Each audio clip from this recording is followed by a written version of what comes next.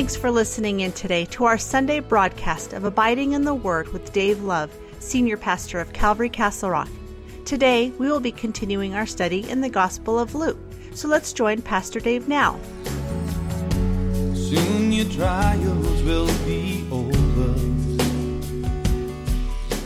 If you need a Bible to follow along with us here this morning, raise your hand so we can put a Bible in your hand. We are going to Luke chapter 6. Luke chapter 6. We took a little bit of a break to go over the Christmas story, so now we're back in the book of Luke. And to give you kind of a quick update of where we've been, Jesus has been up on the mountaintop praying to the Lord, praying to God the Father, and the God the Father showed him the different disciples he is to choose. He comes down and he chooses his 12 disciples. And then it says in verse 17 of chapter 6 of Luke, "And he came down with them and stood on a level place with a crowd of his disciples, and a great multitude of people from all Judea and Jerusalem, from the seacoast of Tyre and Sidon, who came to hear him and be healed of their diseases, as well as those who were tormented with unclean spirits, and they were healed. And the whole multitude sought to touch him, for power went out from him and healed them all." So, Jesus comes down with his disciples and he sees this great multitude. He begins to teach them. We don't know exactly what it is that he said. They came to hear him. And then he began to heal all their diseases as well as cast out demons. And then it says, after that, then he lifted up his eyes towards his disciples and said. And so from here on, this discourse is given in verses 20 through 49, is directed to his disciples. Okay? Those are the ones that are the disciplined learners. Disciple means disciplined learners, and it means those who are followers of Jesus. Okay? Now, although many would say that this is the short version of the Sermon on the Mount as we see it in Matthew's Gospel, I would say it's not. Even though there's many similarities, we'll see 4 Beatitudes that are the same as the 8 Beatitudes that are spoken in Matthew's Gospel. Here we have 4 woes given that you don't find in Matthew's Gospel. And so I would submit to you, because I do this all the time, that I could be teaching something and then something will, the Lord will speak to my heart, hey, you taught on something similar to this a year ago. This would be great to bring it into the teaching you're doing this week. And so I'll bring something that I have taught before. If I go and speak somewhere else, quite often I'll use something that I've taught here in order to minister to the people of where I go. And so it would be no different with Jesus. Jesus, as he taught the Sermon on the Mount, there's no doubt that he took bits and pieces of that, or might have said the whole thing all over again somewhere else. But it doesn't mean that this is the same sermon that he gave back in chapter 5, 6, and 7 of Matthew's Gospel. And so I look at this, and there's many things that are similar, but there are many things as well that are different in this case. And so when you look at what Jesus is trying to say here, it's a little bit different than what he's trying to say on the Sermon on the Mount. He's going to contrast with you what a true prophet of God is and what a false prophet of God is. And so here, as we read these verses, you're going to find out in verses 20 through 23, this is the characteristics of a true prophet of God. And then in verses 24 through 26, these are the characteristics of a false prophet of God. And then verses 27 through 49 is how Jesus then expects his disciples to behave.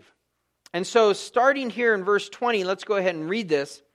It says, "Then he lifted up his eyes towards his disciples and said, 'Blessed are you poor, for yours is the kingdom of God. Blessed are you who hunger now, for you shall be filled. Blessed are you who weep now, for you shall laugh. Blessed are you when men hate you, and when they exclude you, and revile you, and cast out your name as evil for the Son of Man's sake. Rejoice in that day, and leap for joy, for indeed your reward is great in heaven. For in like manner their fathers did to the prophets.'" Look at the contrast here. "But woe to you who are rich, for you have received your consolation or comfort. Woe to you who are full, for you shall hunger. Woe to you who laugh now, for you shall mourn and weep. Woe to you when all men speak well of you, for so did their fathers to the false prophets." So again, verses 20 through 23 speaks of the true prophets, and then verses 24 through 26 is speaking of the false prophets, is what we have here. And so in context, remember this, that a prophet is a mouthpiece for God. He is a spokesman for God. Well, I'm here to tell you something, that as a disciple of the Lord Jesus Christ, you're all called to be prophets. You're all called to be a mouthpiece for God. This is what you've been called to do. And so we look at this, and as we look at it in a deeper context, going back here to verse 20, we're going to be able to see that this is the characteristic that God is looking for us as disciples. He's speaking to disciples now. Okay, he's not speaking to the multitude, he's speaking to disciples. And he says this, "Blessed are you poor, for yours is the kingdom of God. Blessed are you who hunger now, and you shall be filled. Blessed are you who weep now, for you shall laugh." Now, this is not speaking to all of humanity. This is not saying that the poor and hungry of the whole world are blessed. It is saying that the believing poor and hungry are blessed. Do you see the distinction there? He's speaking to disciples. Okay? He's speaking to disciples. The word blessed does mean happy. As a matter of fact, some of your translations probably say, "Happy are you poor." Okay? However, the word blessed here is more than that. It's a Greek word, makarios, and it means supremely blessed. Well, what does it mean to be supremely blessed? It means this: you are so blessed that you're an extension of God's favor. You're an extension of His divine favor. And so to be blessed means to be divinely favored in such a way as what? Being used by God. Being used by God. So blessed are you poor. Blessed are you. The divine favor has been extended to you, that God is going to use you, is what is being said there. Blessed are you who are poor. Okay, well that's an interesting word. What do you mean by poor? Does that mean materialistically? The answer is no, it does not. It's not speaking economically. It's speaking more theologically. It's speaking of exactly like it says in Matthew 5:3, you are poor in spirit.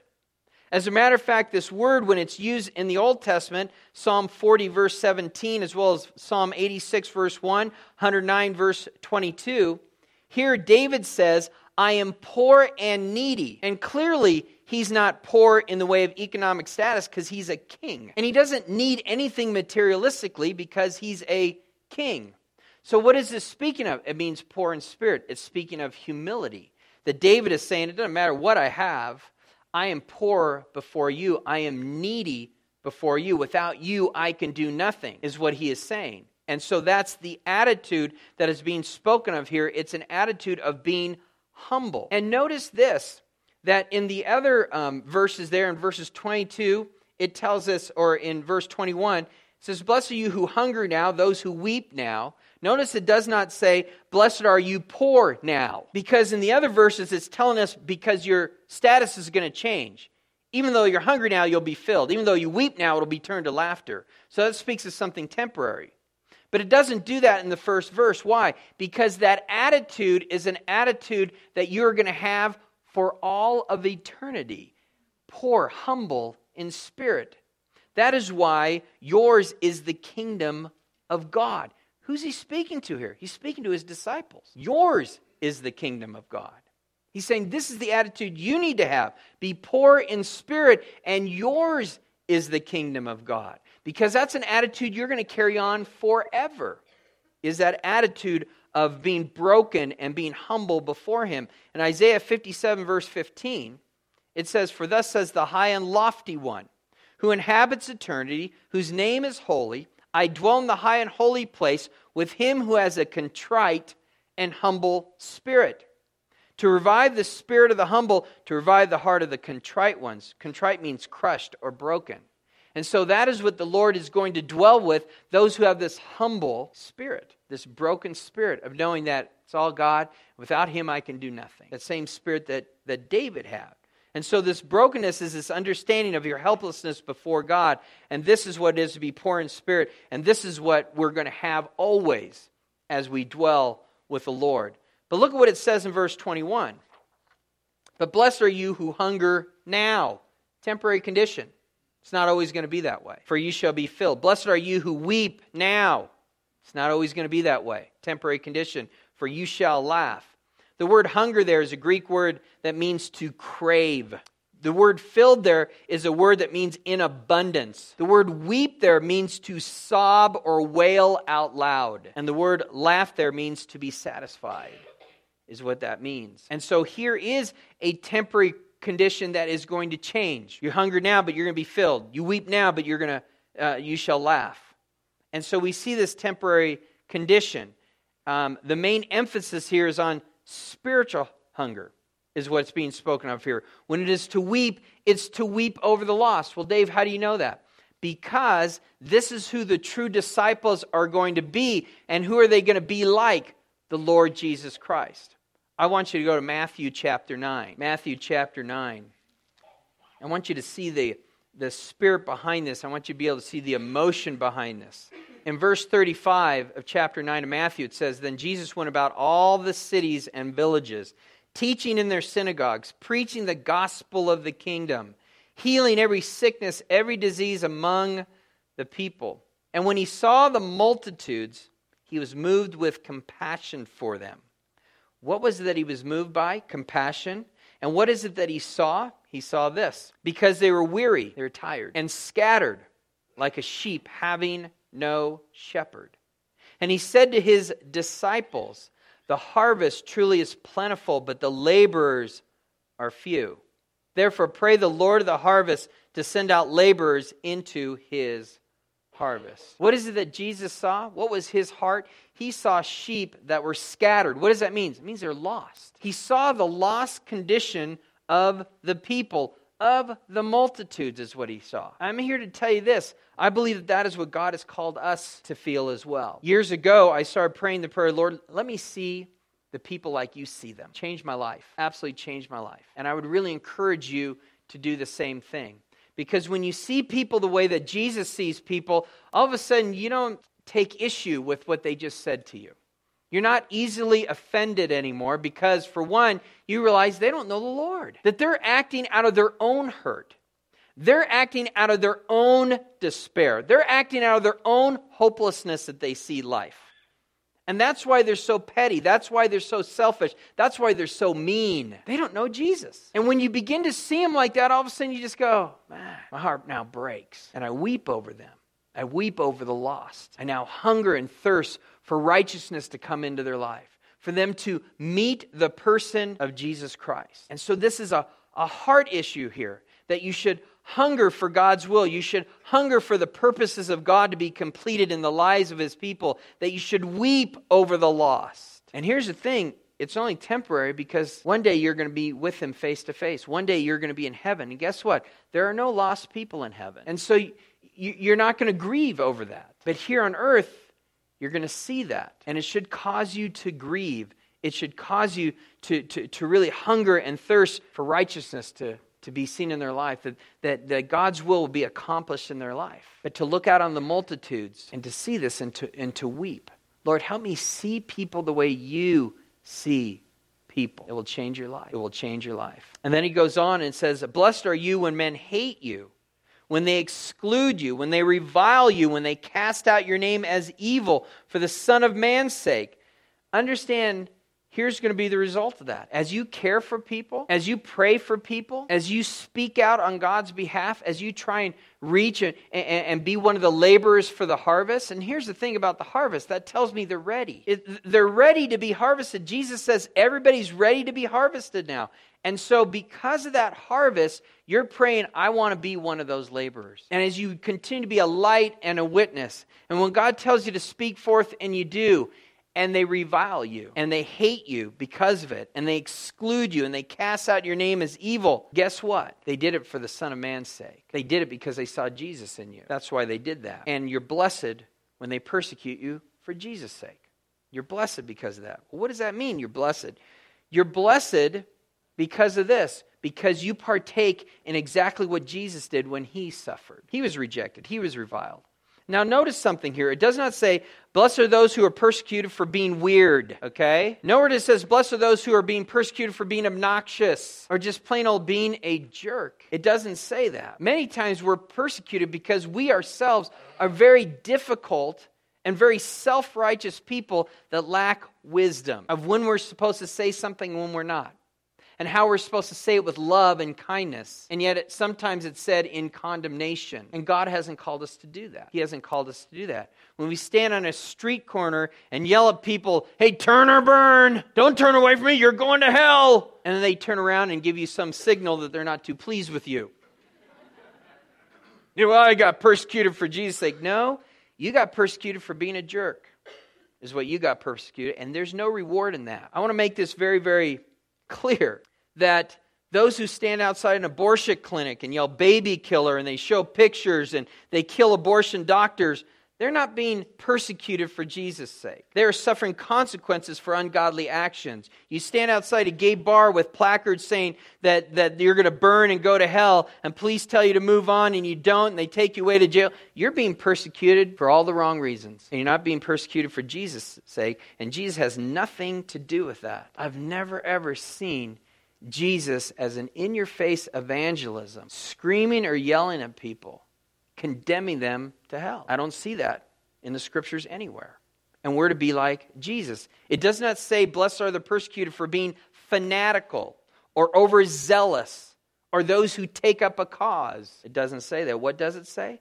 Blessed are those who are hated, excluded, reviled, cast out for the Son of Man's sake. You're only going to be persecuted and get a reward if you are persecuted for Jesus' sake because you truly did act like Jesus. And then they persecute you for that? Man, great is your reward. But understand, this is the characteristic of what it is to be a disciple. A true prophet is going to be ridiculed. A true prophet is going to be persecuted. For why? Because you're being like Jesus. That's why. Jesus said this in John 15:18. If the world hates you, you know that it hated me before it hated you. If you were of the world would love its own. Yet because you are not of the world, but I chose you out of the world, therefore the world hates you. Remember the word that I said to you, a servant is not greater than his master. If they persecuted me, they will also persecute you. If they kept my word, they will keep yours also. Paul makes this clear. In 2 Timothy 3:12, he says, yes, and all who desire to live godly in Christ Jesus will suffer what? Persecution. It's going to happen. And how should I respond to such persecution? He says, rejoice. That's an interesting word. It means be cheerful. Wow. Rejoice in that day and leap for joy. Everybody should have a set of pom-poms just on the side. Because that's basically what God's saying. Do a cheer after that. I mean, it's like it's a rallying cry. Rejoice. It's kind of like when the disciples in Acts chapter 4 were brought before the Sanhedrin and they were beaten and they were told not to preach his name. They left because they counted it worthy. They were going, oh my goodness, I'm so thankful that God counted us worthy to go through that. Wow, that certainly is different than the world would do. And they rejoiced. Why? Because they were counted worthy. Because so God did with the prophets before them. Interesting, rejoice. And then he gives us two reasons to rejoice. Because great is your reward in heaven. Wow. Now think about that for a moment. The word reward is mythos. It means reward. It means wages. This is what you earned for that. And it's great. And it's on the other side of heaven. You're not going to see it in this world. It's on the other side of heaven. And the word great there means plentiful is what that means. It's speaking of abundance. It is awesome. It is great. It's kind of like what Paul says, for I consider that the sufferings of this present time are not worthy to be compared with the glory that shall be revealed in us. This reward is so awesome because of the persecution you went through, you're never going to tire of it. Think of the neatest gift you've gotten in this world, and don't say the Lord Jesus Christ, we understand that. You can't really put a price tag on that or anything like that, except for the fact that he paid for it with his blood. But a materialistic good, something that has happened in your life other than that when it first happened, you were so excited that you were on cloud 9. You and I both know that eventually you came down from that cloud. When it comes to God's rewards, you won't. You will stay at that level forever with all the things that he has given you or rewarded you, and you're going to be going, wow. And you're going to stay in that wow factor. It's kind of like, excuse me, when you get that first new car that you've been saving up for, you drive it home, you're so excited to be in the leather seats, and oh my goodness, they even have heat warmers. This is great that the seats, kind of heat you up and everything. How awesome is that? And you just think this is the neatest thing in the world. And then 6 months goes by, and you're basically just dreading the fact that you have to go to the gas station, And it begins to wear on you, and 2 years later, you have to get new tires, and you're going, man. And you're no longer in that wow factor anymore. You're still thankful for it, but not as much as that very first day. That's not the way it's going to be with God's rewards. When you receive that reward, it's that wow factor for all of eternity. I don't know if you can grasp that. I can't. But I still go, that's going to be pretty neat. That's going to be pretty neat. It's not even worthy to be compared. Here's the deal. It's kind of like you at the workplace, and all of a sudden someone comes up to you and says, hey, I'm told that you're a believer. I am. How'd that come to be? And you start to explain. You witness there in the break room real quick, and there's other people around, and they hear of it, and they go, what? You're a Christian? You go, yeah, how could you believe in that? That's just so, that's a big fairy tale. I thought more of you. And then it started to kind of persecute you for believing in the Lord and believing in the Bible. And so I thought you were smarter than that. And everybody starts chiming in and just start dogging on you. About 5-10 minutes goes by, and everybody goes back to work, breaks over. And you go, Lord, I don't know what that was all about, but I just hope you planted seeds and you move on with your day. And then you come home, and the Lord's there waiting for you in your living room. And you walk through the door, and the Lord Jesus Christ is there. You go, whoa, Jesus, what are you doing here? I heard about what happened. I saw what happened. I was there at the break room when you got persecuted for my name's sake. Yeah, it's no big deal. I know, but I just want to let you know something. I was there, and I have a reward for you. And all of a sudden, he gives you the keys to a brand new Ferrari. And you're going, what? I only got dogged out for like 10 minutes. No big deal. Great is your reward going to be? That the present sufferings of right now, not worthy to be compared. What I'm going to give you on the other side, you're going to look at everything you've been through for my name's sake, and you're going, Lord, it doesn't add up. This is way more than what I did for you. That's what we're going to be looking at. This is why that Jesus is telling us to lay up treasures where? In heaven. Why? Because rust and moth do not destroy. All these things down here, like the red Ferrari and everything else, it's temporary. It's going to go away. But not so the rewards on the other side. If we could have a glimpse and go, can I just live a day up in heaven and then come back? Don't you think that you would have this amazing fervor for the Lord? Because you see what you're saving up for. You're going to go, look, I saw all the things that are waiting for me if I do this, if I live for the Lord, and if I, get persecuted for His name's sake, and that I'm really a conduit for God to give through me and things like that. I've seen what we're going to get. And let me tell you, it's not worthy. Don't worry about what people say. Just live for the Lord down here. That's what I'm saying here this morning. We need to live for the Lord down here. Why? Because the reward we're going to get is great. And He tells us that. He says, hey, when they persecute you, you're supposed to rejoice. Why? Because your reward is great. And here's the other reason. Because you're going to find yourself in great company. Look what He says right here. For in like manner their fathers did to the prophets. You know why you rejoice? Great is your reward, and you're going to find yourself in great company. That's Hebrews chapter 11. That's the hall of faith. When you go there and you read about Moses and you read about Abraham and Sarah and these godly men and women that have gone before us, you are now in their company. Just like the world persecuted them, guess what? We're going to get persecuted. We are also going to be in the hall of faith. We're in great company. Why do we rejoice? Great reward, great company. Never can the powers of darkness, neither death nor even life.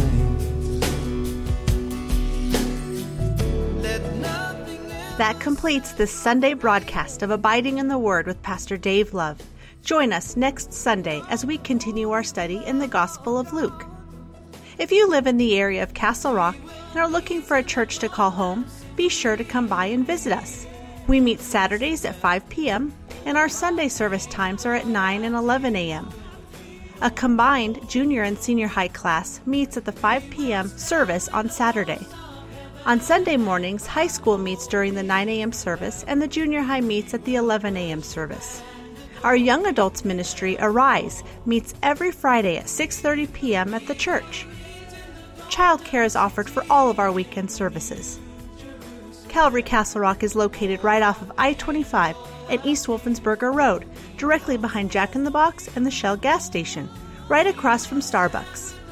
For more information about us on this radio ministry, please visit our website at calvarycr.com or download our free mobile app from the Apple App Store or Google Play.